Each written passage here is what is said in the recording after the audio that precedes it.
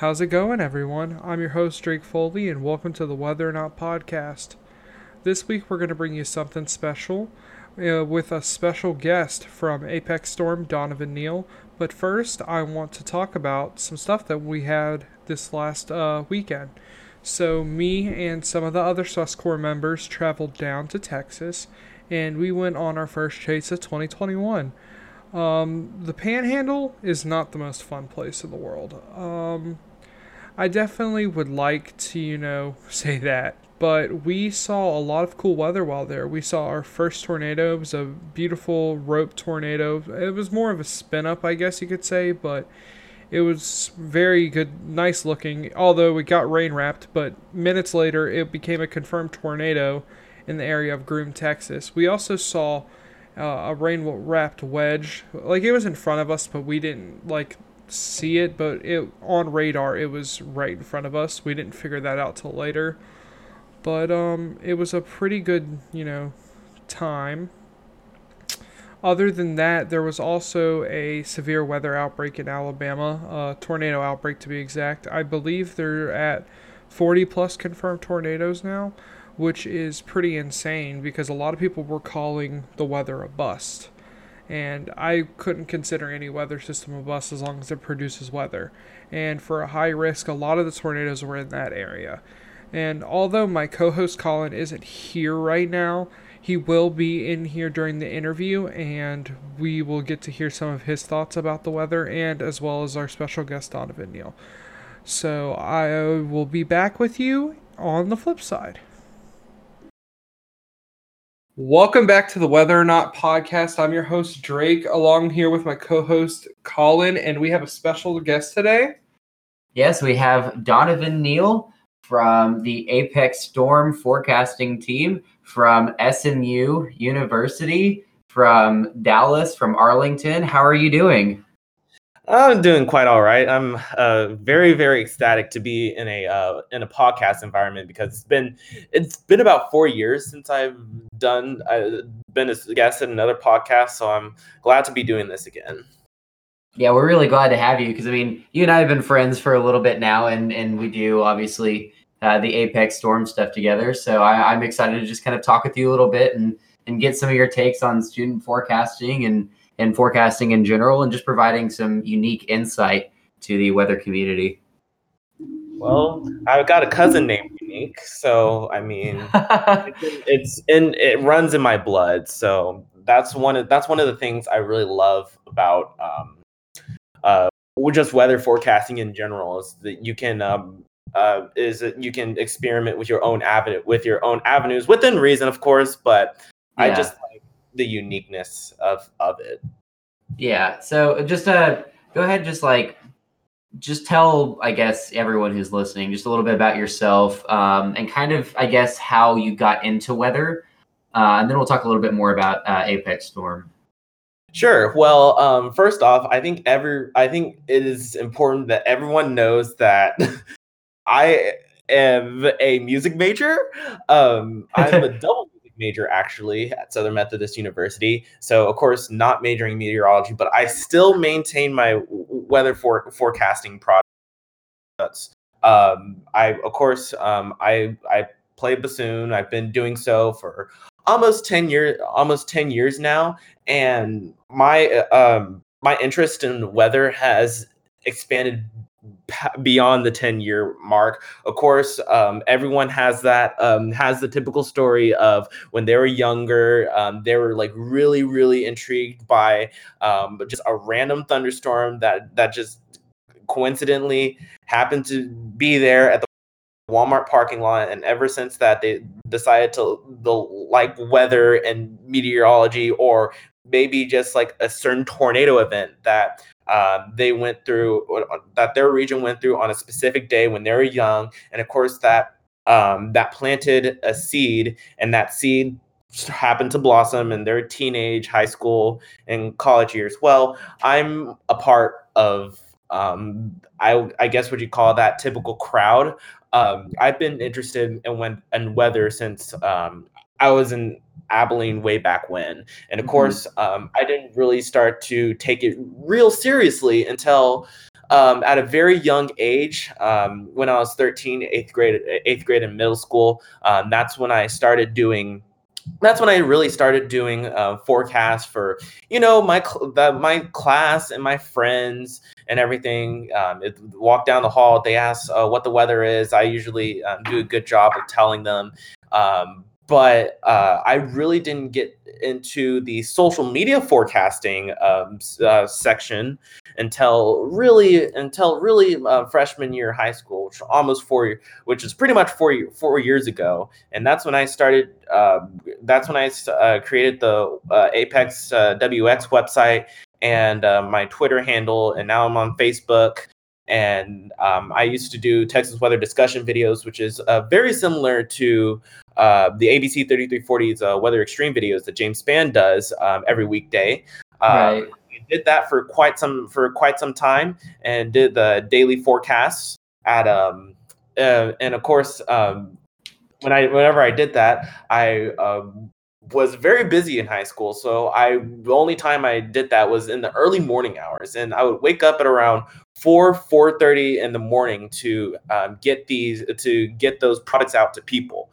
And I think that is a great thing to learn in this. If you're majoring, if any high school or college students that are wanting to major, or is in the atmospheric science or meteorology business, is if you want to be really, really good at what you do, you just have to learn to live without a lot of sleep. And by that, I mean getting up very early in the morning to start your day. Because if you're like me, doing like a million things at a time, then you barely had time to maintain that. So you're pretty much working for pretty much most of the day. And that was my life during high school, and that's transitioned to college now, and I wouldn't have it any other way, to be honest. Yeah. And like I know that's one of the things that's been a little bit of a struggle for me whenever I do forecasting or anything that has to do with like a big social media presence. Is I'm someone who is very comfortable with waking up around noon or around those times, and I can build my schedules to where that works. So like being able to put out a forecast in the morning is something that I definitely like struggle with, and definitely like have to be way more vigilant to myself about. And after listening to a lot of broadcast meteorologists talk about stuff in the field and stuff that they really didn't know before they were entering in the weather business, is that for meteorologists, especially broadcast meteorologists, your hours are going to be unconventional. You're going to be going to the studio at 4 a.m., recording a morning, forecast thing, and then you might be done with work by noon, and then the rest of your day is kind of like your off time and stuff like that. And then there's also the fact that weather obviously doesn't constrict to time. You can have severe weather events at noon, or you can have severe weather events at 3 a.m. in the morning. And those broadcast meteorologists have to be there on site doing their forecasting and doing their weather events overnight at these really weird hours. That's one of those things that's like, it's definitely something that a lot of people don't, I think, take into account when they think about a lot of meteorology fields, and then I think about a lot of meteorology careers and positions, is that you have a lot of those weird hours, and it's definitely a task to be able to adapt to those. Yeah, just like what your old pal James Spann commonly says, I haven't slept since 1974, because that's really that's when he was referring to the super outbreak of 1974, when he actually worked that event when he was a senior in high school, and that really kind of defined his career on forward, because at that point his main priority was to protect and save lives of as many people as possible, whether that was in a major metropolitan area or if it's in a rural community. And that's one of the things that I really like about him, and what other meteorologists and forecasters in this field don't really get, and that it gets very irritating. Some of these major news stations here, especially here in North Texas, if you have like a severe thunderstorm warning or a tornado warning that's in effect for a portion of the metroplex, of course they are on air and they do wall-to-wall coverage. But as soon as it leaves the major metropolitan area, they go back to the Bachelor or the Freak of the Week or whatever they put on television anymore. I don't know. I Yeah. don't watch regular cable anymore. But I think the thing back to what you were saying is one of the things that would behoove of you or any meteorology student that wants to have a job in the National Weather Service or in broadcast meteorology, eventually on their way to do severe weather coverage, is learn to live without a lot of sleep, work a regular hours, force your body to don't torture itself, but force your body to get out of the habit of waking up at noon, or try to be up like late at night, sometimes very early in the morning. Just a plethora of different sleep schedules. That way, when you're older in life and have to do on air work after midnight or in the pre-dawn hours, like you mentioned, it doesn't throw your whole body out, and you're more acclimated to being committed to do that type of stuff. Yeah, I completely like the whole aspect of that. I kind of see like how you have to adjust your body, and I like how you brought up like James Spann and how he hasn't slept since like 1974. There's a lot of important aspects, I guess, about broadcast meteorology or like forecasting that people don't really understand. And Right, exactly. it's something that like I'm glad you brought up, because a lot of times, you just see them on certain days of the week, but that doesn't mean that they don't work in their off time either. Exactly. Working on all Yeah, and a lot of that also can be applied to people who do forecasting outside of a major news network or outside of professional meteorology. That, a lot of times, like, you do have to adjust your schedule around the weather instead of trying to force the weather to adjust around your schedule. But that's one of those things that I definitely wanted to like bring up to you, Donovan, is like, especially with the growing presence of Twitter and the growing presence of social media, you are seeing more and more student forecasting accounts and student forecasting and just I guess amateur forecasting being put into the spotlight and stuff like that. And I can recall Apex being one of the first ones that I ever saw, being on Twitter and stuff like that, and one of the ones that was the most influential to me. And so it's like, how do you like, I guess I'm trying to ask here is like, how important is not only student forecasting, to you, but also like, what are some of the like risks and dangers of that amateur forecasting compared to professional forecasting that you don't think gets touched on a lot, or that you kind of want to like bring up because of just the growing presence of it on social media? Yeah, so let me address each one of your questions in the order that you asked. Okay. So, to me, student forecasting, especially for people my age, is I think that is very, very, very important. That student forecasting is met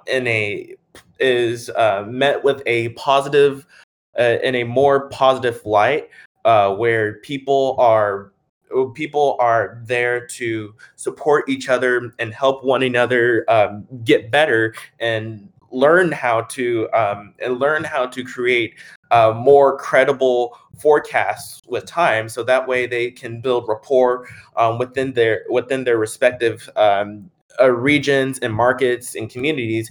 And you never know who might be reading your products. I mean, we have people all across the world on these social media platforms. So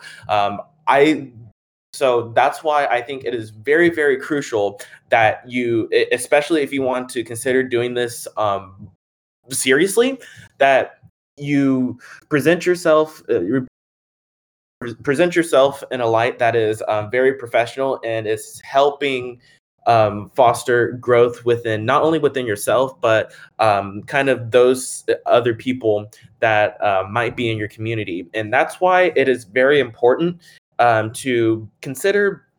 And I know like the whole weather Twitter is it can be very, very helpful for a lot of young, inspiring forecasters and meteorologists and scientists, but it can be a turnoff and very detrimental to one's mental health whenever there's like drama or anything negative within that community. And of course I don't really get involved with that because I don't have time for that. But one thing that I do want to put out there is whenever you're critiquing someone's forecasts or someone's products, consider a bit of kindness whenever you're critiquing that, because you don't, just like with anyone, like you don't know what that specific person that's putting putting their products out there is going through. And that ties into the whole thing of another point I want to bring up is that a lot of people don't really consider this, but when we're in broadcast meteorology or social media forecasting or student forecasting, we are in the service industry. And that being said, it's very, very important to have a want to serve others, and I call it having a servant's heart. And Right.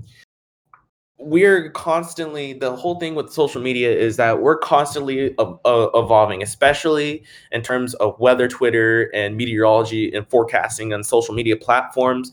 Nobody nowadays they're not going to stay up until 10 at night trying to watch some blow-dried boob on television to tell them what the weather is. Most people are going to get the information that they want on their smartphones, and we have to be very, very accommodating for those people. And if you have that if you don't have that mindset that you're truly in it to serve people rather than to just entertain your own mind adrenaline during these big severe weather days, then you have no hope. And I would advise you to not be in this business. And and another thing I want to bring up too is that I said something about big severe weather events. This goes on to the second part of your question of some of the downsides that come with social media forecasting. There's a lot of people out there. There's a lot of really good weather pages out there that always just want to be right. Everyone's right, and we're right, and this page is wrong. Do not trust this page. And I get it. It's a very competitive thing to do. I'm still very competitive, and I think that's a thing among men where we have this competitive mindset to be number one and win all these awards and try to get the most recognition. And that's especially true in the teenage years. But now that I'm a bit older, I realize that in the weather enterprise, it's very, very important. It's extremely important especially during big severe weather days or hurricanes or winter weather or any type of weather extreme. It's very, very important for all of the forecasters and meteorologists to be on the same page. Yeah, we might not communicate the message the same way, but it's very, very important for us to be on the same page. And I know people just like I know some pages they just want to be number one, and they want to create a whole bunch of advertisements and say we're the number one trusted source, and we are the first ones to predict hurricanes Dorian and Hurricane Laura nearly spot on before anyone else did. And quite honestly, I don't care about that stuff. All I care about Right. is making sure everyone in this business communicates the same message to the public, communicate the same level of impacts that any type of weather extreme might bring to the respective community that they're mentioning. Yeah, I think you bring up a really, really good point there, because there is a little bit of clout chasing, for lack of a better term, that does happen with a lot of these, groups, and with these, forecasting teams, and with even independent forecasters themselves, who focus more on, trying to be the best than they do about the greater collective whole of what forecasting is all about, which is providing as much opportunity for the general public to understand what's happening with weather. Because the biggest thing about weather is that it is often and always unpredictable, and you will get things right, every now and then, like spot on every now and then, but that is more luck more of the time than it is genuine skill, and that, like, there are so many times where you can be as accurate as you possibly can be and still not be fully correct. And that's one of those things that, like, failure in essence brings, a better accuracy in the future, because you'll look at one event and you'll fail really hard on it, but then that allows you to be able to learn from that and get better at forecasting with that. And I think a lot of people take that as weakness and don't take that as room to grow and actually room to improve on your forecasting. Instead, take that as competition in a negative way. And so, like, it's one of those things about, like, just maturity, and about realizing that if you're going to be in the business of forecasting, and you're going to be in the business of the service industry when it comes to weather, you kind of have to take a hold and kind of really realize that, like, it's about protecting people, and it's about creating the best product you can create yourself to educate people and to get people just talking about the weather or looking at the weather and get prepared. Because it doesn't really matter, if you get, like, for instance, like, if there's like a severe tornado outbreak similar to the one that we had a couple days ago in Alabama, it doesn't matter if you only get 25 storms and there's a couple EF2s and EF3s, or if all of those are EF5s. No matter what, all of those have the power to do damage, and that's a lot of stuff. So it's not really like, oh, well, I called this is going to be a bust, or I didn't call this is going to be a bust, so I'm better, or I'm not better, or, like, I got to do this, but you didn't do that. It's like, that's not what this is about. What this is about is, given our resources, we were able to come up with forecasts and cover the weather to an audience that might not have cable, or to an audience that might not listen to TV meteorologists or watch TV meteorologists or any of that kind of stuff. And on that point, Colin, I kind of want to add, like, I feel like for this high risk, everybody was kind of on edge and, issuing everybody about it, and you would see it everywhere. I feel like a lot of lives were saved. Like, I mean, I don't remember there being any, like, casualty reports at all. Yeah, there wasn't a single one. And that, I think, comes from the fact that meteorology and, like, broadcasting and your forecasts are also widely, like, being able to be found. Like, I know that Facebook, Twitter, Instagram, like, I know that we put out some forecasts, and I know I've seen some, like, on Twitter that a lot of people had put out forecasts. And I feel like those being able to get out to the general public saved a lot of lives, along with, the meteorologist on TV. Wednesday was like the Weather Communications Wednesday was a massive win in the weather enterprise, especially in the deep south in Alabama, because if you recall in on April 27th, 2011, 62 tornadoes touched down in Alabama, and 252 people died, and that was the last time a 45% hatched area was issued for that region in Alabama. Now, I'm not saying to compare to compare a Wednesday to April 27th per se, but Wednesday had the potential to be the worst outbreak that region has faced since April 27th, and just the fact that we were able to get through that high risk outbreak, that hatched area, without any confirmed fatalities as a direct result from the tornadoes is absolutely awesome. And that tells me that the social science research that has been conducted in that area since April 27th has paid off. It has clearly paid off. People are getting the message because we saw this effect the effects of this social science research in the meteorology enterprise instantaneously. In 2011, the false alarm ratio from the National Weather Service in Birmingham was at 80%. In 2014, they were able to cut that down in half to 40%. And now, like 7 years later, that number is much lower. So this is just a sign of real progress. And another example of that of real progress in the weather enterprise.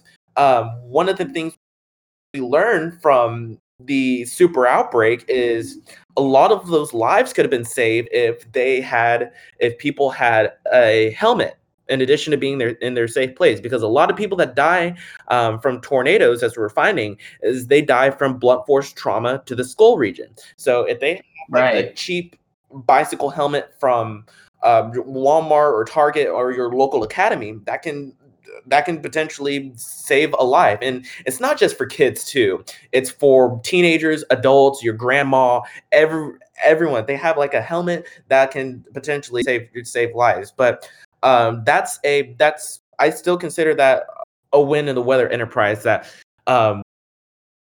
with the whole helmet situation, there are many stores in central Alabama that were completely sold out of helmets, and that was just such a relieving fact that people were listening to the forecast products, getting the message, listening to their local meteorologists. And I consider that that we've come a long way. And of course, that doesn't take away to what happened in South Central Alabama or in Southwest Alabama. People call this event a quote unquote bust. Don't know the real human suffering that happened in places like Chilton County. There were some people, while we're thankful that like there were no fatalities in Alabama on Wednesday, and a lot of people got the warning, there are some people that lost their home in childhood, and there are some people that have been on this earth for many decades, and they were prepared as they can be. They lost their house and lost their home childhood right then and there, especially in South Chilton County and Moundville and all of these other places. There was still real human suffering in these rural communities of Alabama. And that's what people don't get, is just because there wasn't a major tornado go through downtown Tuscaloosa or downtown Birmingham or any of these major cities, doesn't take away from the fact that there was still real human suffering that day, and we need to be very, very sensitive and cognizant of that fact. Yeah, and like, because I totally agree. Like, especially just like there were so many people that were like, I can't believe we broke the high risk streak with that. Like that didn't deserve a high risk. But you kind of think about like, especially back before I was really into severe weather at all, which is actually relatively recently. But like, I would see, oh, there's an enhanced risk. Meh, typical day. Like, oh, there's just normal storms and stuff like that. But if I saw a high risk, I'd be like, oh crap, I need to prepare. I need to make sure I have a plan in place. And so like, yes. Maybe there weren't there probably weren't any major tornadoes, above an EF3. I mean, I haven't seen any storm reports or stuff like that, but I seriously doubt that there are any, EF5s or even EF4s, or else we would probably be talking about it and stuff like that. And there might have only been, between 20 to 30 storms or tornadoes that were actually on the ground. But, you think about what that environment was capable of producing. That's more of a luck thing, that we got really lucky that there weren't more tornadoes on the ground. And that still doesn't discount the fact that there were a lot of tornadoes on the ground. I remember I was in a programming class, and at one point there were 12 tornado warnings at once. And that is something I've never seen before. That is a lot of tornado warnings. And even if 2 or 3 of those only produced a tornado, the other 10 of those could have produced a tornado. They could have produced a sizable tornado. Some of those went over major cities and stuff like that too. So just because luck was on our side doesn't mean the high risk wasn't necessary. I mean, especially like the fact that, helmets were sold out at some of the stores and stuff like that. That's a testament to people paying attention to the high risk and people being like, has the potential to be dangerous. So let's get everything we can in place. And that's probably a lot of reasons why there weren't any fatalities from this, is the fact that everyone was prepared. Right. And just to go off like the whole technicality of a high risk and what defines a tornado outbreak, if you have anywhere over a dozen tornadoes, just a dozen tornadoes, that is still considered a tornado. That's still considered a tornado outbreak, and that's what a high risk severe weather or tornado outbreak is expected. And you don't have to. And my point is, you don't have to have like 64 or 78 tornadoes in a 24-hour time span for a high risk to be considered quote unquote verified. No, of course, you have like the Super Tuesday outbreak, the April 14th, 2012 outbreak, and other I consider anomaly high risk days that like really, really verified and the atmosphere was just super prime. But other high risk days are to not be discounted too. I remember the last high risk day that the Dallas Fort Worth Metroplex experienced was April of 2007, I believe, and I do believe that event did produce enough tornadoes to be classified as a tornado outbreak. While it did not produce like strong tornadoes per se, that event still produced tornadoes, and that's another thing. High risk days are not just issued just because the parameters are off the chart. In some cases, a high risk may be issued for an area because there is high confidence that there will be a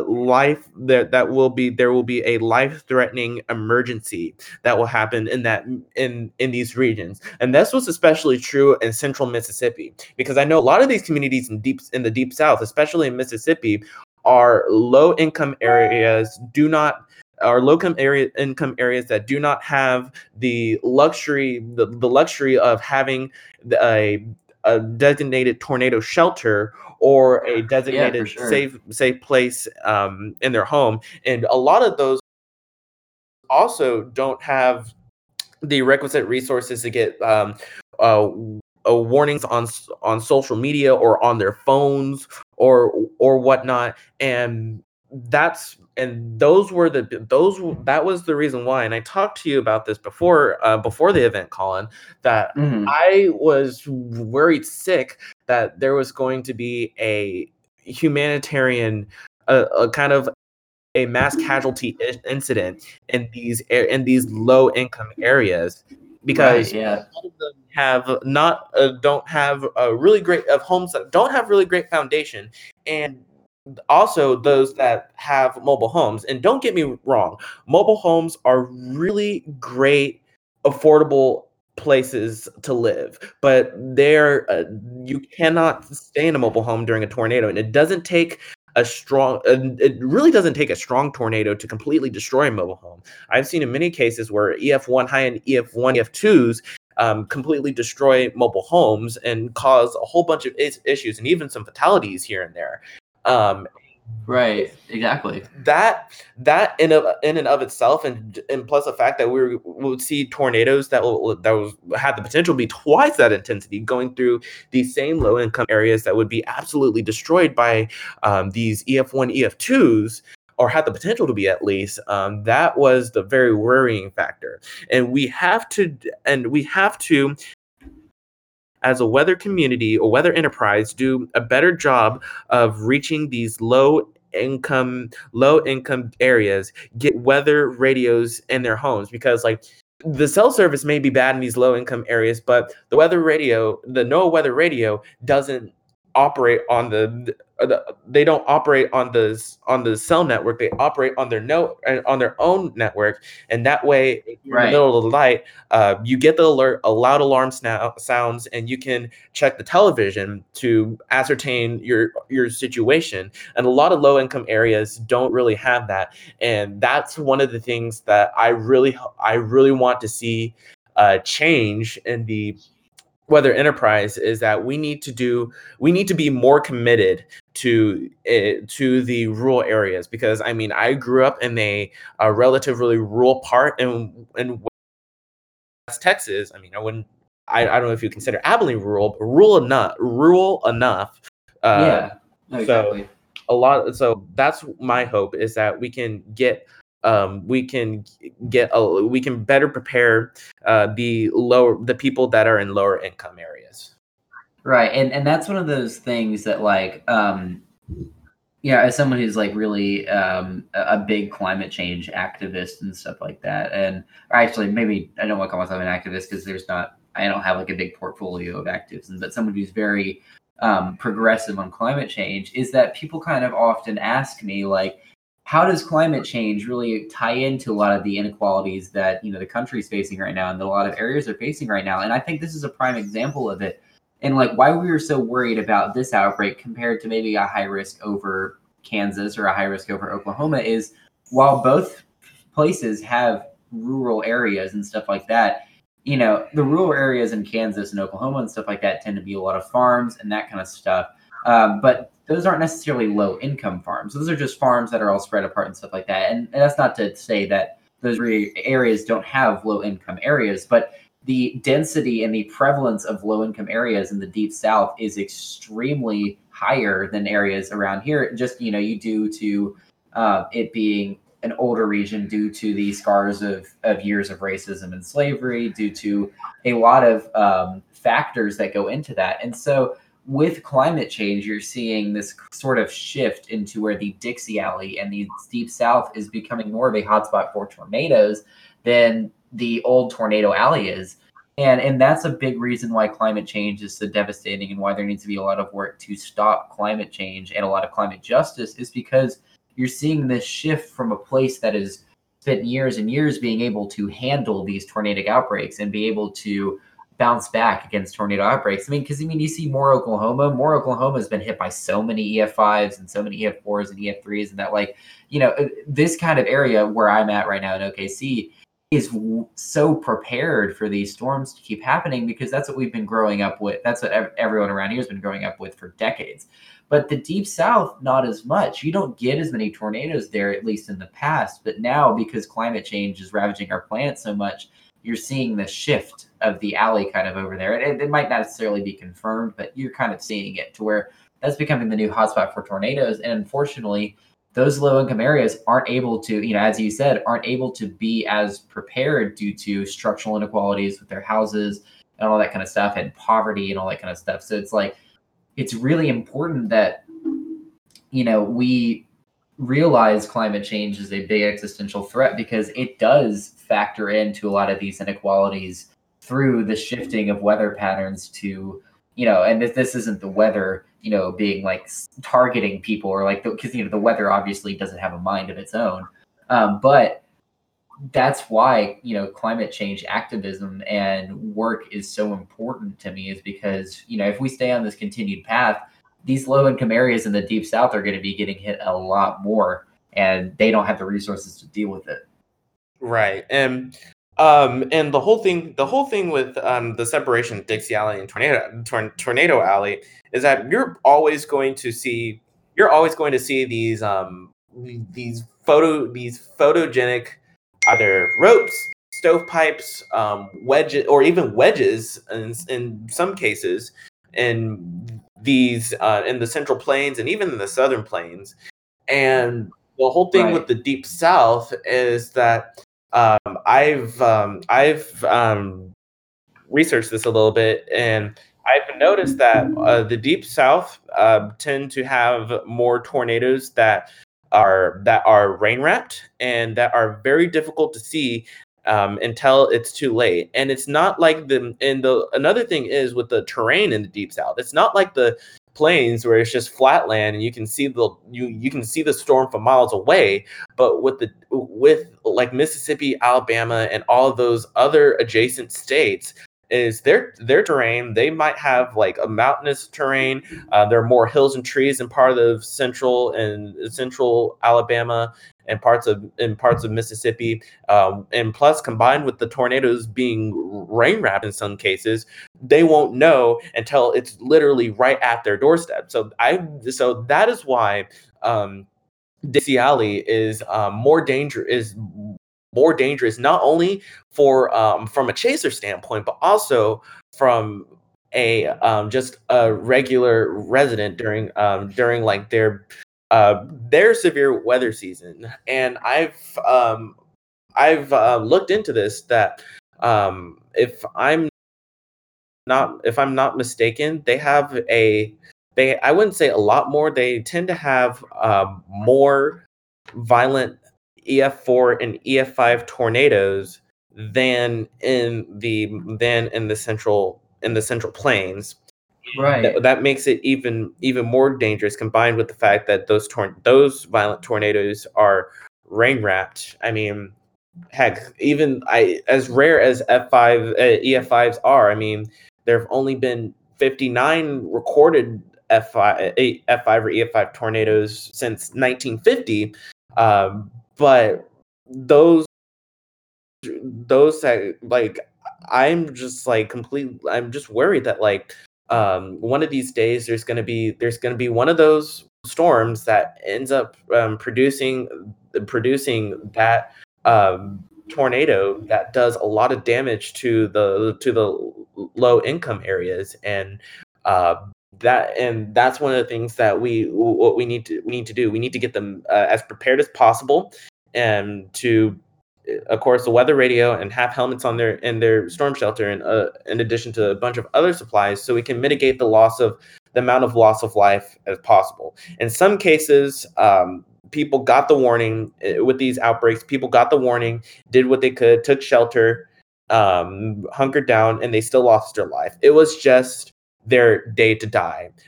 They have their set day to live and their set day to die. It was just their day, and there's really not much you can do with that. And we also have to take that into account whenever we're we're researching what happened, and are conducting autopsy studies, and are doing death counts when in wake of these big days. Yeah, and it's a scary reality, that like, I think something that might get lost among weather enthusiasts is that the true danger of these storms and stuff like that. And the danger doesn't ever come from people who are, sorry, it does occasionally, but like most of the danger from tornadoes are not the people who are going out of their way to seek them. It's the people who don't know they're coming, and that's why, as dangerous as storm chasing is, you rarely see storm chasing deaths or storm chasing injuries. In fact, I can only really name a couple ever that I can think of, but most of the damage comes from people who aren't aware of the weather, and people who are just sitting in their homes, not realizing what could be coming towards them, And so it's one of those like stark realities that like there is a really great chance for casualties whenever you have tornadoes, and it's something you always have to be prepared to see, and be prepared to understand whenever you're dealing with severe weather. But on I guess on a happier note, I would say, I do kind of have just like one final question for you as we kind of wrap this up. But so obviously, you mentioned that you're going to be a music major at SMU and that kind of stuff. How do you see weather continuing as a big presence in your life, if it does continue a big presence in your life? Because, I'm sure as you go through college, you'll continue student forecasting and stuff like that. But eventually, you'll go on to your job and stuff like that. So how are you going to keep weather a big part of your life as you move on in the future? Or is that something that you even really know about yet? I know that weather is always going to be a very big part of one of my characteristics as a person, because I mean as much as social media forecasting can be irritating and busy at times, I that type of busyness I absolutely love, and I don't know how I would live without. So that being said, I don't know how long I'm going to continue doing this. Heck, I might even do it like even through my professional job, whatever that might be.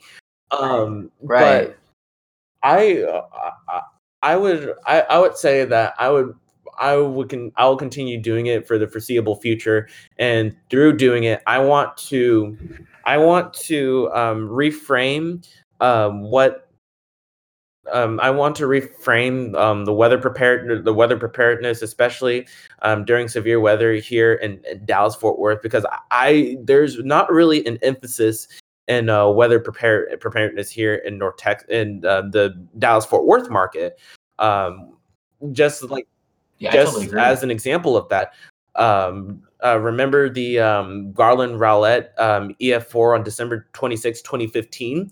11 people, Yeah, that was 11 crazy. people died from in that tornado, and of those 11 people, 9 of those people were in their cars. Why?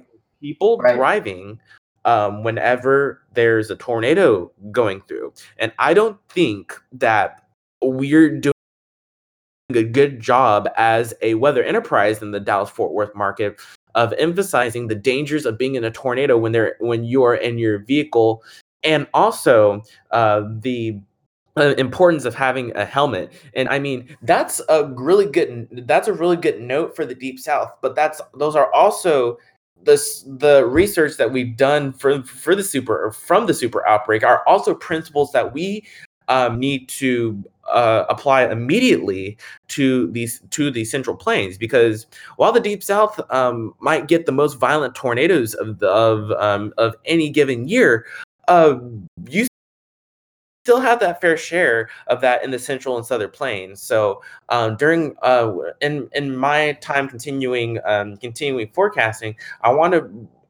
to normalize making sure people know where they are on the map, making sure people know where to go if in their home, and not only in their home, but if they're in the mobile home, what business or building site built structure they need to go to whenever they have a tornado warning, and the importance of having helmets, air horns, and closed sole shoes. And during these severe weather events, there's not a lot of emphasis on that, and that's really the whole reason. Well, not whole reason per se, a really big reason of why I started Apex is to bring these same principles and these preparedness strategies kind of foster bringing these preparedness strategies into this region. Yeah, no, I think that's a really, really great motive to have, because I think it's one of those things that, like, you think about where the tornado hotspots are, and Dallas is considered in that tornado alley, and it's the largest city in a tornado region, because you look at the cities that are bigger than it: Houston, New York, LA, Chicago. Chicago has its, rare tornado every now and then, but Dallas is the only one of, those major cities that is right in the heart of, and right in the region of, a pretty strong tornadic activity. And I think a lot of people have that kind of mindset that, like, cities are immune to tornadoes, but there have been plenty of times where Dallas and Dallas proper has been hit by a tornado. You look at the 2000 tornado that went through downtown Fort Worth and scoured some of the buildings and got some of the damages to the glass there. You look at even recent tornadoes in DFW, such as the one that happened in Arlington, just November of last year. You look at the October ones that have happened, through like North Dallas and Richardson, and those were pretty intense tornadoes, and the Rowlett tornado, like you just mentioned from 2015, all of those are out of season technically because all those happened later in the year, but it's one of those things that like not only is the city not immune to tornadoes and stuff like that, especially just due to the high density of infrastructure. I mean, there's a decent chance that if a tornado touches down anywhere in the Metroplex, it's going to cross an interstate or it's going to cross a major highway. And you might have people on that highway to where, oh gosh, like this is where we have a dangerous event. But not in addition to that, tornadoes can happen at any time of the year in DFW. Like genuinely, they can happen in October, November, December, March, May, April, anytime. And anytime that happens, like, you have to be prepared. And, the city doesn't have a bubble over it. Well, we've been lucky to where we haven't had the same things that OKC has had to face with, some of the El Reno tornadoes or with the Moore tornadoes and stuff like that. Dallas is only 2.5 hours south of it. We are in just as good of a position, even if not a better position, just because of some of the flatness around us to where a major tornado event can happen. And so I think, just because we've gotten lucky and just because we are in a major city does not mean you can't have a weather preparedness plan. And it doesn't mean you can't be weather aware. Right. And a lot of people don't really know this, but they're really on tap to the severe weather season and the typical March, April, and May. But right. I firmly believe that we here, and especially here in North Texas or Texas in general, we have a late severe weather season that tends to happen in October, some portions of mid to late October, and then November into December. I really do believe that that late severe weather season can also be another strong tornado produce, a really strong tornado producer. It may still produce hail, but they are that late severe weather season, like I mentioned. That season really does do a good job of producing tornadic storms than I would say a regular severe weather season, because here in Dallas-Fort Worth, especially Denton, Collin counties, some portions of Rockwall and northern Dallas County, that's a very famous hail corridor, as we've learned over the past. Especially Collin County. And of course, you still get those tornado events from that, but of course not as common. But the late severe weather season is also a season where we have to be on the lookout for tornadic activity. Yeah, I totally agree. Yeah. And especially with the way this year is shaping up to be, looks to be a pretty active year for severe storms. And I'm excited to, do some forecasting with you, and I'm excited that, Apex is now into the OKC area, although minimally, but I'm working on that. But I very much am, grateful just for what you've done, at least, for my forecasting abilities, and then also just for the entire DFW Metroplex area with being able to provide not only consistent forecasting, but also, a weather-aware, weather preparedness mindset to everything. And I always really enjoy seeing your takes on events and what you have to do with everything. And I also very much loved everything you said, during this podcast. This was, I very much agree with a lot of these points and stuff like that.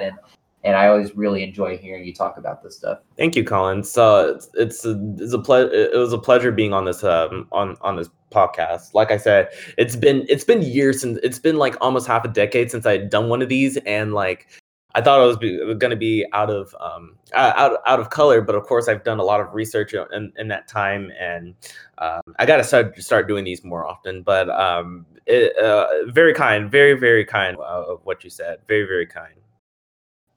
Yeah, and hey, this is only our third podcast, so we still don't really know what we're not at all. we just we like talking about things, whether or not. So yeah, thank you very much for coming on the podcast. You want to plug any of your stuff, so the viewers can come look at your pages? Oh yeah, so so you can find me Apex. You can find me on Facebook, Apex Storm, Dallas Fort Worth Weather Authority. I really have to change that because we're in Oklahoma. We're in Central Oklahoma now. But you can find me on Facebook. Find me on Twitter at Dono WX, and you can find Colin on Twitter at WeltyWX. I believe I got that right. And and you can always if you're in the Dallas-Fort Worth region, you can text at Apex Storm to 81010. Daily weather forecasts and of course weather warnings anywhere in the region. Also, you can also do the same thing if you're in the Oklahoma City or in Southern Oklahoma or even in the Stillwater area. You can get text message forecasts daily. You can text at Apex OKC to 81010. Exactly. Anyway, so yeah, really appreciate having you on here a whole bunch, and I wish you the best of luck for the rest of the severe season and the rest of the year moving forward too. All right. Thank you, guys. All right. I just want to thank Donovan Neal for coming on. That was an amazing interview. I had a really good time, and I definitely hope to have him back on again. Before we close out this podcast, I just want to say, go check out our chase video on Suscore. It has been posted, and it was amazing to make, and it took a while, so I'd love, if you guys share it, like it, even subscribe. I know that not everybody subscribes, and I understand YouTube's, you don't have to always watch, but if you are interested in my podcast and you want to be interested in the rest of the Suscore content, go give us a subscribe on YouTube. Follow us on suscore.wx on Instagram and suscorewx on Twitter. And I just want to wish you guys that you guys have a great week and enjoy the rest of your day. Bye.